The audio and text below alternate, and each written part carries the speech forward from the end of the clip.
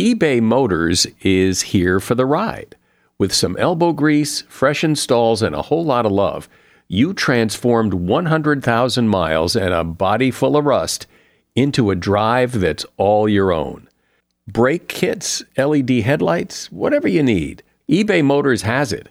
And with eBay Guaranteed Fit, it's guaranteed to fit your ride the first time, every time, or your money back. Plus, at these prices, you're burning rubber, not cash. Keep your ride or die alive at ebaymotors.com. Eligible items only, exclusions apply. See ebaymotors.com. Today on Something You Should Know, why you really need to clean your barbecue grill. Then fascinating knowledge you never knew, like why expensive weddings are a bad idea. What does Interpol actually do? And why in World War II people started believing carrots are really good for your eyes. And this led to the myth that British pilots were able to spot the Germans coming was because they were eating lots of carrots, and that was giving them fantastic night vision. This story was actually a cover story because what had really happened was that the British had developed radar, and they were using radar to spot the Germans coming. Also, why moderate drinking may not be all that good for your health. And how to get rid of all the unnecessary paper, receipts, documents, even manuals. I don't have any manuals in my house anymore for two reasons. Number one, you can find all of them online. And number two, I am never going to fix my water heater or anything else that I had a manual for. All this today on Something You Should Know. If you have to hire someone, what's the best way? Referrals? Well, maybe that could work. But just because somebody knows somebody who knows you doesn't necessarily mean they're qualified. Or you could pull out that file of random resumes that came in during the last 6 months. Maybe there's somebody in there. Maybe. Now, if you're hiring, you need Indeed.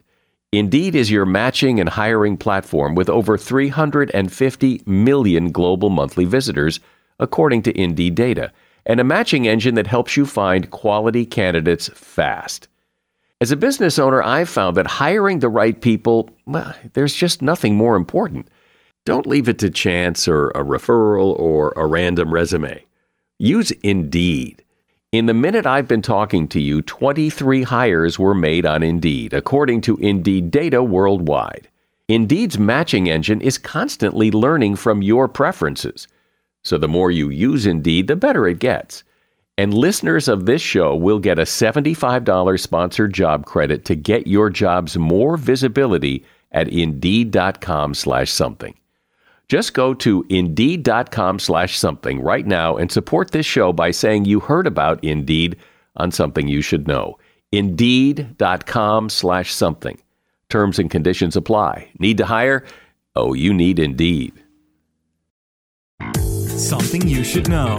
Fascinating intel, the world's top experts, and practical advice you can use in your life.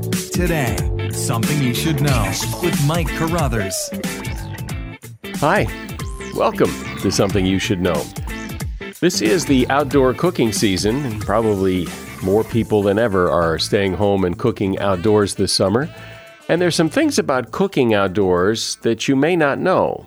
Now, you probably do know that your chicken shouldn't be pink on the inside, and you know to wash your hands after touching raw meat. But there are some other things people do or don't do that can put them at risk. For example, if you wash your chicken in the sink, not only does that spray chicken bacteria around to other surfaces in your kitchen, it also doesn't really remove the bacteria from the chicken itself. Only cooking will do that. You probably know, too, that if the potato salad with mayonnaise has been sitting out for a long time, you should probably not eat it. But actually, any food is potentially dangerous if left out too long. Low-acid food like dairy, meats, cooked grains, cooked vegetables, melons, any prepared dish is all potentially dangerous if it's left out too long, and that's basically all food. If you don't clean the grill, that can be a problem. I know a lot of people think that if they just put the grill over the fire, that the high temperatures will destroy everything. But that's not true. One British study found that the normal barbecue grill contains 1.7 million microbes per square centimeter. That's worse than your toilet seat. You really have to clean the grill. You think your burgers are done, but actually eyeballing burgers for doneness is amazingly inaccurate. Some burgers look done, but have not reached the safe temperature of 160 degrees. As a result, you don't kill all the bacteria like E. coli and salmonella. The only way to know is to have a food thermometer and make sure it gets to 160 degrees. And if you use the same tongs to serve the cooked meat that you used to put on the grill when it was raw, there is a high probability for cross-contamination. And that is something you should know. All of us have information and knowledge coming at us all the time, and even more information at our fingertips whenever we want. So there's a real good chance that you've missed out on some very interesting and uncommon knowledge, facts, and figures. The kind of knowledge that Tom Standage knows a lot about. Tom is the deputy editor at The Economist and editor of several books, his latest being Uncommon Knowledge. Hey, Tom, welcome. It's good to be here. So before we dive into why carrots are orange and other fascinating information here, explain where all this uncommon knowledge comes from. Well, this book is a compendium of explainers from The Economist. And The Economist sort of sees its mission to explain the world to people, help them understand the world. And we don't want that to be kind of boring and dry. We want that to be fun. And these explainers, the book's called Uncommon Knowledge because uncommon has two meanings. Things that not many people know, that's uncommon. But uncommon also means sort of unusual and striking. And that's what all of the things in this book are. They are things that are both little known, but also quite unusual. Great. So let's jump in and start discussing some of these. And let's start with one that actually my son asked me about not long ago. He said, in outer space, like if you go to the moon or you go to Mars or you just, see an asteroid, who owns it? Who can you claim it? That's a difficult question to answer. It turns out there's something called the Outer Space Treaty. And the Outer Space Treaty, it dates back to the 1960s. So it's really rather old and out of date. But yeah, basically, a whole load of countries signed this treaty in order to agree that they wouldn't militarize space and that they wouldn't try and make profit from space. And we are now in a situation where a lot of companies in America in particular would like to go and mine asteroids or go to the moon and start doing things. And technically, it belongs to everyone. It belongs to the whole human race. But I think we're going to start seeing this agreement with this treaty starting to fray in the next couple of years because previously people couldn't go and dig stuff up on the moon, but that's becoming increasingly possible. So the fact that the U.S. was first to the moon and we planted a flag there, that has no legal claim to it. No, not at all. And also people who claim to sell you like space on the moon and stuff like that, it's all nonsense. People who try to sell you the name, you could name a star. I'm afraid that's all made up as well. Wait, I just bought a vacation home on the moon. Oh, no. Yeah. Oh, no. They said that the crater was going to fill in with water and that I would have lakefront property. No? Well, that's the whole thing. Actually, water on the moon is the really valuable part of it. That's what people want to go and find. Because if you find water, you can use it to make rocket fuel. And so actually mining water and finding the places where there's the most water and finding craters that have got water in the shadows, that's the kind of stuff that all of these space probes that people want to send that's what they're going to go and look for. So you make the claim that summer school holidays are too long, and there are plenty of under 18-year-old people who would argue with you and say it's not long enough. But why that claim? What makes you think that summer vacations are too long? It's mainly because when summer holidays are this long, kids basically forget an awful lot. I mean, I think anyone can relate to that. If you don't use knowledge or you don't use a skill, it's use it or lose it. And the big problem with having a really, really long summer vacation is that the knowledge that you've picked up in the previous academic year, a lot of it will be lost. And so if we had sort of holidays that were more spaced out during the year, instead of this great big summer holiday that you get in many countries, that would be better from an educational perspective. Right. Well, strictly from an educational perspective, but not so much from a summer of fun kind of perspective. Well, I think you could still go and have. I mean, even if you only had a shorter holiday, you could go and have fun, at different times of the year. I think the constraint on how much fun you can have in practice is like, how many weeks can you get off work? I think for most families, that's the can you afford to go on holiday? So the fact that children are around for weeks and weeks and weeks in the summer, it's not doing their education any good, and it would make more sense to space it out. Why do terrorists claim responsibility for some attacks and not others?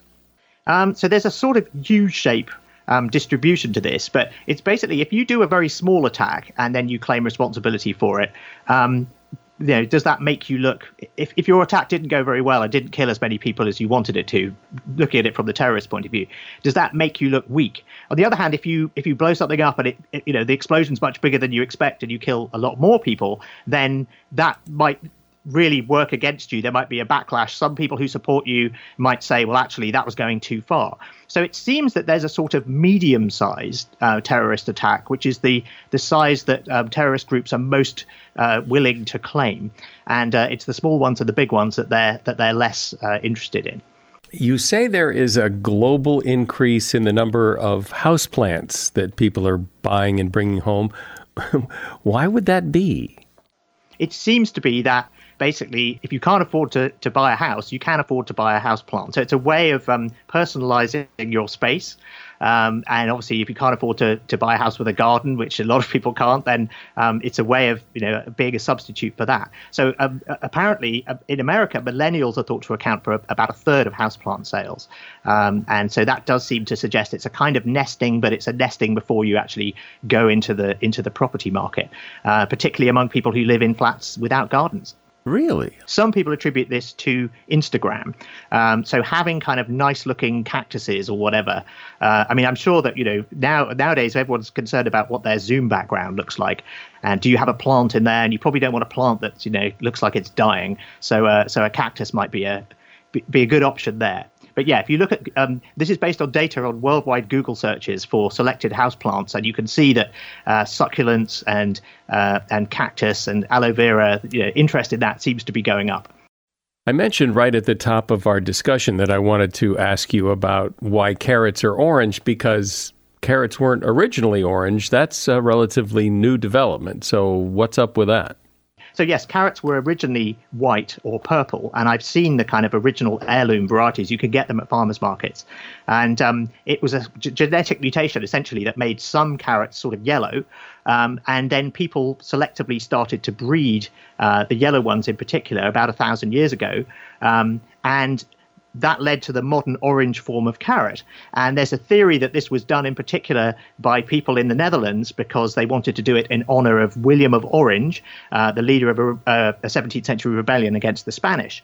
And so we don't know if that's true or not, but what is certainly the case is that the carrots became associated with the House of Orange, and a way that you could sort of show, if you were in the marketplace, you could sort of show carrots as a gesture of support if you had these orange carrots in your home or on your market stall or whatever. So that seems to be that sort of political motivation why carrots became orange. The handy thing about orange carrots is they have a lot more beta-carotene in them, and they also have the most vitamin A, which contributes to the health of the eye. And this led to the myth during World War II that the reason that British pilots were able to spot the Germans coming was because they were eating lots of carrots, and that was giving them fantastic night vision. And this story was actually a cover story because what had really happened was that the British had developed radar, and they were using radar to spot the Germans coming, but carrots were the cover story. So there you are. And my favorite sort of coda to all of this is that a British supermarket tried to reintroduce the original carrots because, if you think about it, the orange ones are sort of genetically modified, right? They've been carefully bred to be a different color. So the idea was that if people want authenticity in their food, they might prefer the white or the white or the purple one. But in fact, that didn't work at all. People didn't want to go near them. They want their carrots to be orange. One thing that caught my eye that you write about is that the global suicide rate is going down. And I think, well, it came as a surprise to me. I think it would come as a surprise to a lot of people who see all the chaos and trouble in the world and would think the suicide rate is going up, but apparently it's going down. This sort of connects to the kind of thing The Economist does well, which is spot a big global trend and sort of help you make sense of it. So the number of suicides around the world has fallen by 38%, it turns out, since its peak in 1994.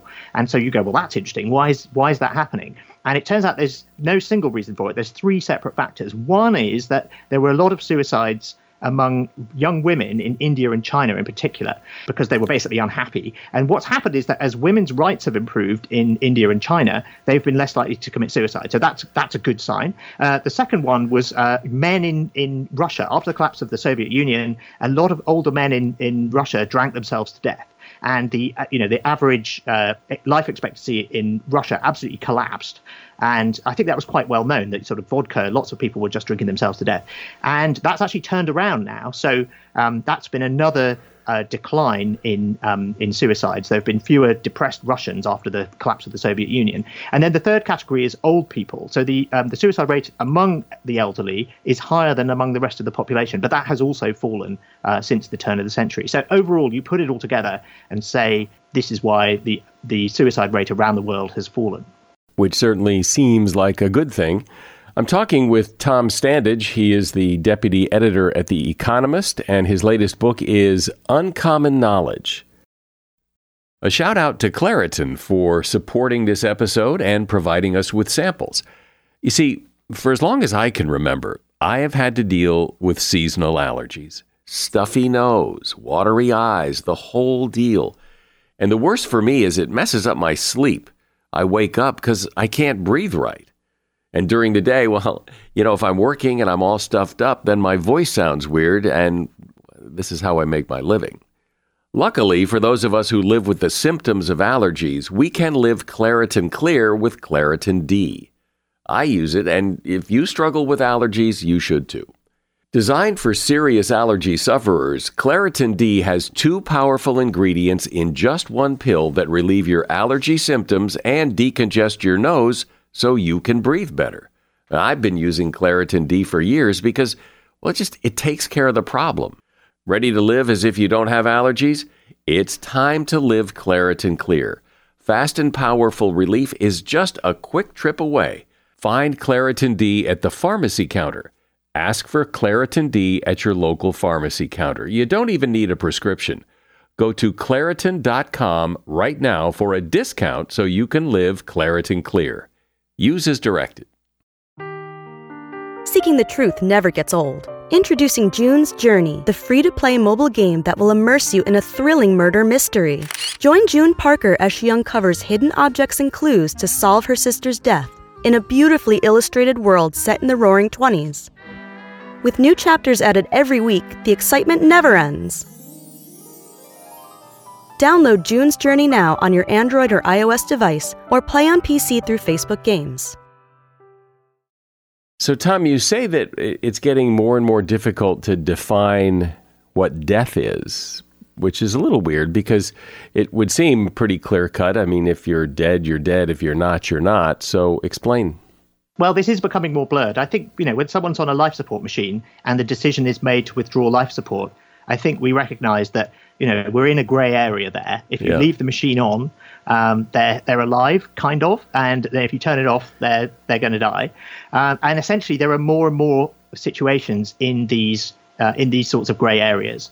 And so, you've got the whole question of brain death has been used as a way of determining whether someone's alive or not. Basically, if they woke up, would their brain be working and this sort of thing, or has their brain been irretrievably destroyed? So essentially, there are more and more cases that are challenging the sort of binary definition of being alive or being dead because of advances in medical science. And that's why it's actually become a legal problem that the law hasn't kept up with this. And there have been a few jurisdictions that have had to adjust their rules. We have, in this country anyway, we have had a war on drugs for a long, long time.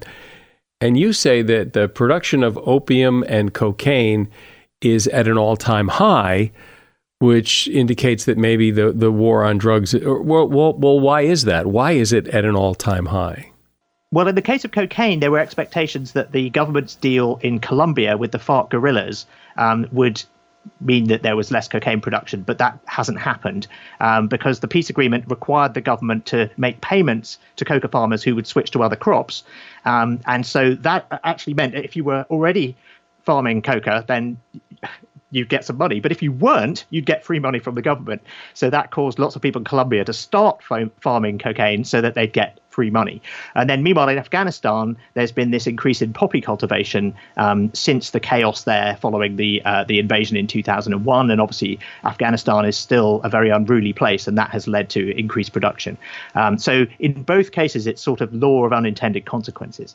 Interpol. Everybody's heard of Interpol. You see it in spy movies and spy novels about Interpol as this apparently some European-based police something. I don't know what it is. So what is Interpol? Well, you think it's a sort of international police force, right, and it's going to have these sort of shadowy agents, and it's going to be really cool. They're going to go around the world fighting crime. In fact, there aren't Interpol agents who are able to arrest criminals. It's more of a information sharing network, and it's a way for national police forces to cooperate and coordinate with what they're doing.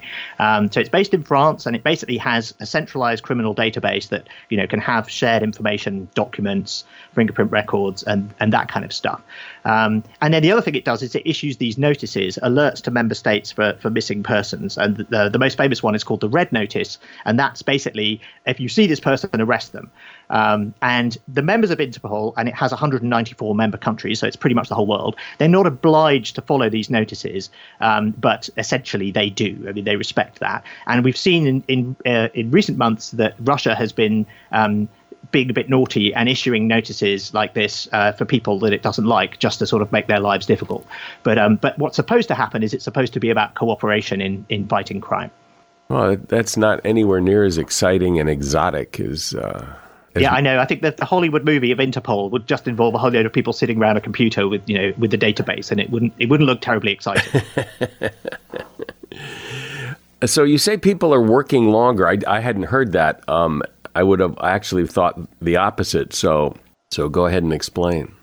People are working longer. I mean, I think people are working even longer now with working from home. It does seem to mean that people are, instead of sort of taking free time back from not commuting, they're just working for longer. And if you look at records like when Slack messages are sent or emails, that does seem to extend earlier into the morning and later into the evening. But essentially, yes, this is a sort of longer term trend, and this is something like 25% of American men over the age of 65 worked in the 80s, and today nearly 40% do. And the same is true for younger men. So if you look at 60 to 65-year-olds, it's gone up from 53% to 63%. This, I think, broadly reflects the fact that people can't afford to retire. And so people are working longer, not just during the day, they're also working longer in their lives, because fewer people have the kind of gold-plated final salary pensions that we kind of all imagined from the post-war boom. That's just not the case anymore, and that means that more people are having to work, if not full-time, certainly in part-time employment later than they used to have to. Don't you wonder, though, I wonder if part of it is also a kind of a shift in the way people think about work, and the fact that people probably now have more freedom to choose to do what they want to do rather than take a job that they don't want. And so, I mean, I can speak for myself. I couldn't see myself retiring. I mean, I enjoy what I do. Retirement sounds horrible to me. Yeah, I'm with you on that. I enjoy what I do too. My father is a musician, and he's 80 and he's still going. And I said, look, you could afford to retire. Why haven't you retired? And he said, because I've seen what happens to musicians when they retire. They die. Right. And it's the tension of performing and then sort of the release of having performed and got away with it, and it's delivering a good performance. That's what keeps him alive, and so he intends to keep going for as long as he can. But I agree with you. I think there is more flexibility, and in some ways it's good. I think if people want to work and they want to work later, that's good, and it may keep them happier, gives them a routine. A lot of people just when they retire they don't know what to do with themselves. It's not true of everyone, but it is true of some people. So I think where this is a matter of choice, I think that's a good thing. It's where it's a matter of necessity because the pension system or the social safety net isn't as strong as it used to be. That's more of a concern. You say that expensive weddings are a bad idea, and so clearly you must have some evidence to support. You wouldn't just say that, so you must have evidence to support that. There's this study from economists, and they found that if you take couples and you basically choose people who are have the same income, the same education, the same racial group, those who have married and spent more on their wedding were more likely to get divorced. So you take away all the other reasons why, they're from different backgrounds or they've got different levels of education or whatever. If you normalize for all of that, it turns out that spending more on the wedding makes you more likely to get divorced. And this may be because they were sort of stressed about paying off their wedding debts or something like that. But that was a quite striking finding. So yeah. And civil unions, you say that they are becoming more popular even for heterosexual couples. So why would that be? Well, I think it's because some people regard weddings, the sort of traditional marriage in particular, as a sort of old-fashioned patriarchal institution. And whereas civil partnerships is sort of a legal thing, and it doesn't have all of the sort of historical and cultural baggage of the woman's family giving the woman to the man like a thing. Obviously this varies enormously, and sort of marriage is what you make of it. But there are some people who feel very strongly that they don't want to be part of an institution that is associated with traditions and those sorts of behaviors that they don't approve of. And so a civil partnership is much more straightforward. It's something where the state is involved and sort of says, yes, you're legally married, and there you go. The funny thing was, in Britain, civil partnerships were introduced as a way for same-sex couples to get together and tie the knot. And people of different sexes weren't allowed to have a civil partnership until the law was changed. And people thought, well, hang on a minute, that's silly. If gay people can have a civil partnership, why can't straight people have a civil partnership? So it is just a form of union that some people prefer to get away from the baggage of marriage. One thing you talk about that I think many people haven't heard before, I've certainly never heard it before, that the Mediterranean Sea is going to disappear. It is, yeah. It's going to close up, and it's basically Africa is sort of charging towards Europe. They're colliding with each other. This has pushed up the Alps and the Pyrenees already, and about 50 years from now, they're going to merge. Sorry, 50 million years from now, excuse me. They're going to merge together to make this mega continent, and the Mediterranean will just disappear. It will turn into a mountain range, possibly as big as the Himalayas. But it's all right. You've got, you don't have to worry because this is going to be in like tens of millions of years' time. So it's not going to spoil anyone's holiday, assuming we can start going on holidays in the Mediterranean again sometime soon. Well, I always enjoy these kind of conversations because I learn so much, things I never knew before and probably would have never run into if we hadn't run into you. Tom Standage has been my guest. He's the deputy editor at The Economist and editor of several books, his latest being Uncommon Knowledge. There's a link to that book at Amazon in the show notes. And The Economist also has a series of podcasts, too, that if you like our discussion today, you might enjoy their podcasts. There's a link to those podcasts also in the show notes. Thank you, Tom. Thank you very much. This episode is brought to you by Visit Williamsburg. In Williamsburg, Virginia, there's never too much of a good thing. Whether you're a foodie, a golfer, a history buff, a shopaholic, an outdoor enthusiast, or a thrill seeker, you'll find what you came for here and more. So ask yourself, what is it you want? Discover Williamsburg and plan your trip at visitwilliamsburg.com.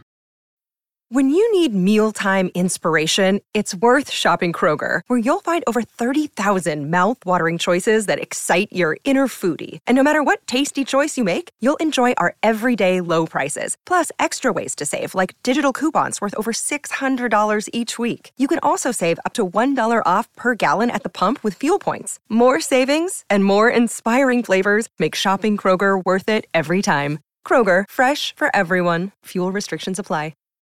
43% of the American population considers themselves to be disorganized, according to my guest.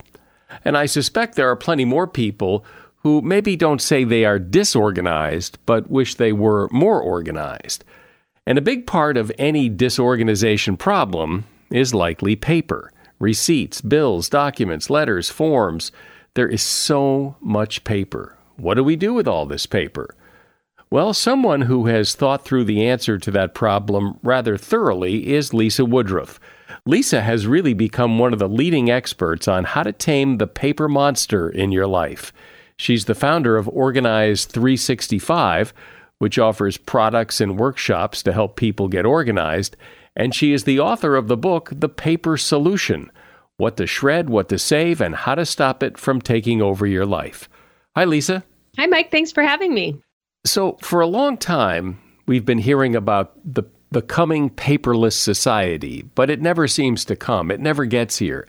I mean, it's happened here and there, but there is still a lot of paper being passed around. And I thought by now we would be, if not paperless, at least more paperless than we are.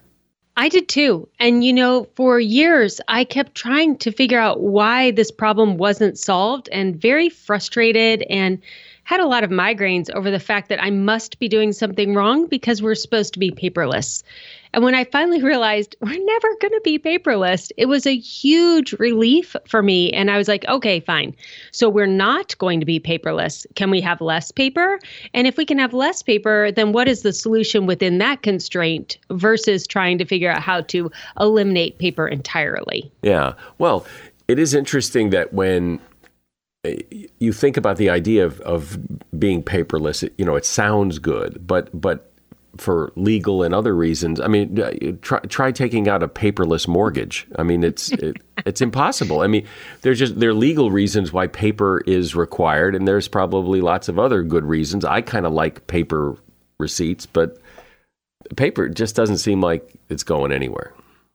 It's really not. I mean, to get a compliant driver's license in the United States, you need 3 pieces of paper just to do that. I mean, America is a very paper-based society for legal reasons, but also just for my own personal sanity. I write down lists of things I need to do or things I need to remember. Our brains weren't meant to retain all of our to-do lists and information in our head. We need to write things down. We need to have paper. We don't have to have a lot of it, but we need some of it. And so my theory is that there are people who are they have something in their brain. You probably have it. You must have it. That you have this thing that allows you to see it and organize it and nail it. And then there are other people, I think I'm somewhere in the middle, of people who just don't know what to do. Does the insurance bill, does the car insurance bill go under car, or does it go under insurance? I don't know. Because when you go look for it, where would I look for it? So, but people like you probably go, oh, well, you just put it right there, see? No, I think the truth of the matter is nobody had a system that was working at all. 99.9% of us don't. I didn't. I did. I would have car files and then insurance, exactly what you're saying. And what I realized was after years of trying to perfect my own filing cabinet and my clients' filing cabinets and no one being able to maintain them, no matter how perfectly we set it up, that filing cabinets were not the answer. We just need to categorize paper in just a few categories. I put them in binders, and 4 binders really handles 99% of all the paperwork that you have in your filing cabinet. So it doesn't matter if you file it by car or by insurance, you just file it in the financial binder. And then when you have an issue with your car, you go into that 1-2-inch binder and it's right there. I think people perhaps lose sight of the fact that filing's good, storing stuff, paper, putting it where it's supposed to go is good. But the real reason that you file things is in the event you need it again later. You have to be able to find it. There's no other reason to file anything. Exactly. Right. You hit the nail on the head. So if you could have the greatest systems in the world, but if and when you need it again, you can't find it, then your system sucks. Exactly. Well said. I should have put that in the book. Well, feel free. Next book. And that's why filing cabinets didn't work for me. And the other reason filing cabinets didn't work for me was because they weren't portable. I almost never need my paper at home. I almost always need it when I'm out. When you're settling in a state, when you're in a school meeting for your child, when you're meeting with a new doctor, when you're moving and you're meeting with the realtor, you need the paper when you're with other people. You don't usually need it in your filing cabinet or when you're organizing your filing cabinet. And so what's your approach? So my approach is to completely get rid of your filing cabinet and only have 4 binders. And they are a medical binder, a financial binder, a household reference binder with everything related to your house if you were to sell it or if you were to move. And then a household binder related to how you run your household, your pets, your vacations, your holidays. Okay, so explain then how the system works, or how it works better than just putting things in a filing cabinet.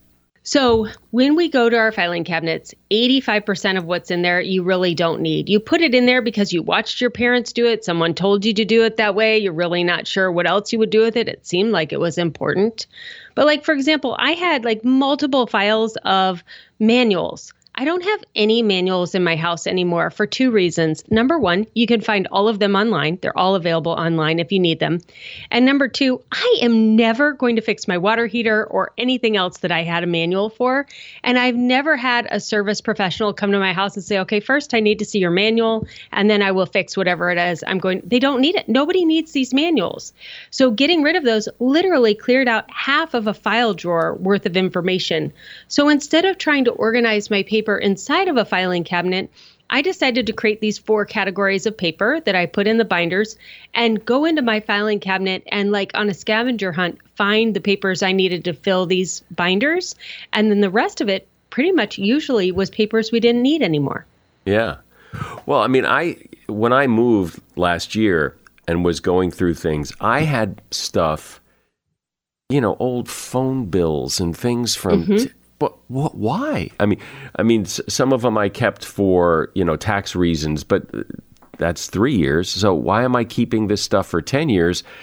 And I think it's just people just have a habit, as you say, you saw your parents do it, you keep this stuff, you never know. Well, you kind of do. Well, and I don't know how old you are, Mike, but I mean, I'm 48. And so when I was 16 and I got my first checkbook, we were taught how to reconcile your checkbook.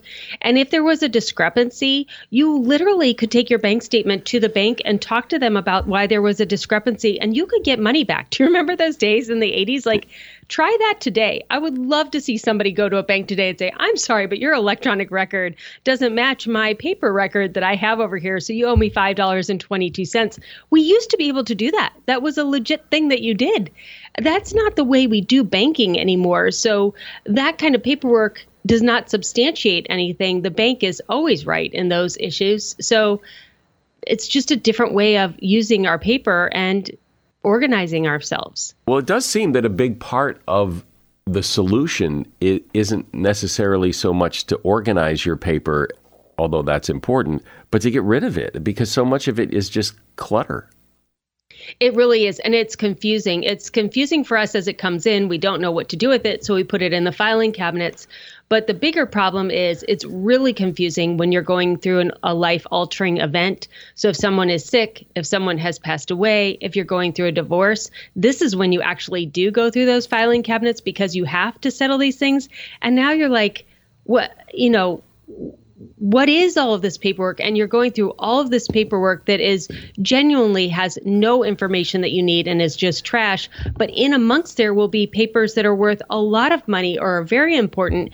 And you're doing this at a time where your brain isn't as clear thinking as it normally would be. So paper is something you're going to have to deal with at some time. You can either deal with it when it seems like a monotonous thing that you don't really want to deal with, but I guess we have the time because we're locked at home in coronavirus pandemic anyway. Or you could deal with it when you're going through trauma and handling all these big life events. You're going to have to deal with your paperwork sometime. You just get to pick when. Right. Okay.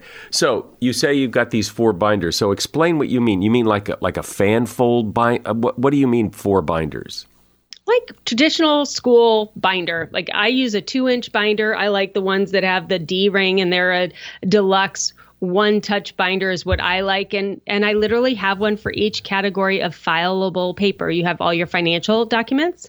You have all your health documents.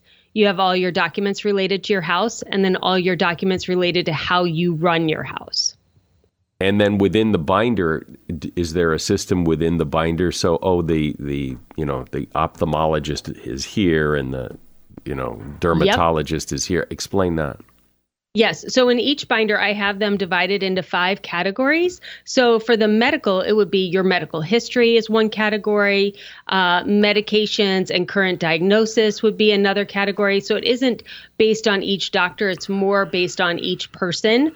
Your financial binder is organized by your current money, your future money, and your legal documents and insurances that you have. Do you have a sense, because you really have studied this, what papers people typically need or don't need that they keep, or just a sense of like what is really important? Well, I think we all know that your Social Security card, your birth certificate is important. What was surprising for me when settling my dad's estate was how much information was important but isn't actually on paper. So like I needed to know my dad's driver's license number. I needed to know if he had any military service, which he did, that I didn't know about. So he received a flag when he was buried. You need to know mother's maiden name, passwords, things like that aren't necessarily in the filing cabinet. So the binder is a combination of papers you would find in your filing cabinet, things that you saved on your computer, and information that's in your head. Like when you're creating the medical binder, a lot of that is in your head. What past surgeries have you had? What's your family history? What medications have you taken in the past that haven't worked? That information isn't written down anywhere. Yeah, right, exactly. And at some point you even forget it, because if like a medication didn't work, well, there isn't much point in remembering that. You kind of remember the ones that do, not the ones that don't. I totally thought that. And in 2 instances, it's really important to know what medications don't work. If you or a family member has had cancer, often they'll try a lot of different cancer protocols in order to figure out what is going to work for you. So keeping track of your medications is super important then. And then also my children are diagnosed with ADHD, and there are a lot of different medications that work for ADHD, and each body type is different. So knowing what didn't work when my children were in grade school really is helping them in their young adult life. When new doctors want to try different medications, I have a list of all the medications we tried and what worked, what didn't work, why it didn't work, and what the side effects were for our kids, which is helping them getting better care as young adults. So I get the 4 binders, but life has a lot of paper that comes in and out of it. It's very transient. Mm-hmm. It's the phone bills, it's the electric bills, it's the whatever, the credit card bills. How do you handle those? And, if you need them again, where do you find them? That kind of thing. So we've been talking about archive paper, reference paper. Now we're moving to actionable paper. And it's actionable because it's probably in a pile on your kitchen counter. And I say leave it there, only put it in a basket. So I have this thing called the Sunday basket. It looks like a box. And it's a place where you put all of those papers that are actionable, that need you to do something with them. And we give it a day and time. So I do mine Sunday afternoon. You can pick a different day and time, but you need one day every single week and around the same time where you process through all of that's come in and plan out your week. Kind of like you have a day or a couple of days that you do laundry, similar to that. And people also have a lot of papers they keep because no apparent reason. Old magazines, old recipes, old things that they I don't know why people don't throw them away. You probably do, but it seems like that old archivy stuff needs to be tackled at some point. Yeah, and there are a lot of different things that are happening inside of that kind of paper. 2 things I want to say to that. First of all, you can keep all the paper you want. I am not a minimalist. I don't think you should end up going 100% paperless. I think the more you have permission to keep paper longer, you will stop resisting getting rid of paper. So that's the first thing. You don't have to get rid of everything right away. And second, why do you have those papers? So for me, I used to have recipes. I don't cook. My husband, luckily, cooks for us, and I buy a lot of takeout, which all has been available in my area during the pandemic, which has been great for me because I'm just not a good cook. I'm never going to be a good cook. I have recipes that are written in my mother-in-law and my grandmother's handwriting, and they were great cooks, and I'm keeping those for nostalgia reasons. But even as my husband and I went through all of our recipe books a few years ago, we don't eat that way anymore. Like our recipe books were from the 80s, 90s, early 2000s. No one eats that way anymore. And so when you realize that It is hard for me to say. I'm never going to be a good cook, or I don't desire to put the time in to learn that. And I feel as a woman I should, but I don't. I finally got rid of all of those reminders that wasn't something that I was skilled at or was going to be good at. And I just got rid of all of the recipes and all of the books related to that. Good for you. That makes sense. That makes perfect sense. It's kind of like it's almost like therapy to like let it go. Mm-hmm. Let that part of you go that you think you should do. Now you don't have to do it. And now you can't do it because you don't have those recipes anymore. Or we can go, like my husband and I did go to the bookstore and we looked at all these books, and I was going to buy, and I did buy a recipe book, and I brought it home. And 3 months later, I realized, nope, this one also is being donated. So you can try again. You can always get this paper again in the future. Well, that I think is really important, that almost everything is retrievable from somewhere else. If you really need something that you threw away, chances are, paper-wise anyway, chances are you could get it again. It might take a little effort, but you could get that receipt again, or you could get that, whatever it is. Yeah, it's just going to take time and money. And if your papers aren't organized now, they're costing you time and money anyway. So either way, it's costing you time and money. Well, what do you do with old bills and things that I mean, when you pay the electric bill, do you just throw it away? I do. We just have a shredder, and I just shred them at the end of my Sunday basket session. Unless it is I need to keep it for tax documentation. We do still itemize our taxes. I know very few people do, but we have a home-based business, so we do itemize our taxes. So I keep it for that reason. But most things that you buy at the store, and you like at the grocery store, you leave and they go, here's your receipt, and you will never ever need that again, because you're not going to take back the grapefruit that didn't taste good. You don't do that. So why keep it? Right. And, there are some stores where you need to have the receipt for return, but then there are other stores where they look up your purchases on your credit card. And I don't want to quote because I'm terrible at details, but I know one store I go to, I have to have the receipt to return it. And the other store I go to, if you use the same credit card, which we use one credit card for everything, they'll pull up your order and do the return right from your credit card. So you don't even need the receipt at that store. So maybe it's worth the next time you do a return from the favorite store that you shop at all the time, what is their return policy? How many days? Do you need the receipt? Can they look it up on your credit card? Yeah. Well, when you think about it, your system, your 4-binder system, makes all the sense in the world. And yet there's been a lot of, people who have talked about, efficiency and time management and organizing and all this. And it gets very complicated. And again, going back to what I said at the beginning, that for people like me, I can't do those systems. I could try, and I'll do them for 3 days, but pretty soon I do what I do. So I'm a teacher by trade. I taught middle school algebra. And not everybody likes to take middle school algebra, but I will teach it to you no matter what. So I found 8 different ways to teach algebra. So I would find a way to teach it that would engage each of the students in my class. And I've done the same with paper organization. So our Sunday basket system that we do on Sunday is on your kitchen counter. I have so many different learning modalities in there, no matter what kind of an organizer you are. If you like really detailed organizing, or if you like big bucket organizing, the Sunday basket is going to speak to you in some way, shape, or form. And then the simplicity of the 4 binders for your filing cabinet, it's such a relief to know, like, oh, it's only 4 binders and the operations is optional. So really 3 binders.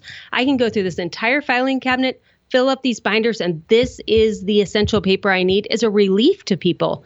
And once it's created, it's really easy to maintain it. Now, it will take 3 to 6 months to get through all your backlog of paper and get these systems up and running. But once they're up and running, they almost maintain themselves. Well, I think this is excellent advice for anybody who has struggled with, where is my passport? Where do we keep the title to the car? Anything like that, this can really come in handy, where everything is in one place and you know where it is. Lisa Woodruff has been my guest. She is author of the book, The Paper Solution: What to Shred, What to Save, and How to Stop It from Taking Over Your Life. She's the founder of Organize 365, which offers products and workshops on helping people get organized. And she sells some of the products that she's talked about in this conversation. Her website is organize365.com, and there's a link to her book at Amazon in the show notes. Thank you, Lisa. Thank you so much, Mike. How many times have you heard that a glass of wine is good for your health, or that drinking in moderation can have health benefits? Well, hold on a sec. There may be a flaw in that statement, according to a review of 45 studies.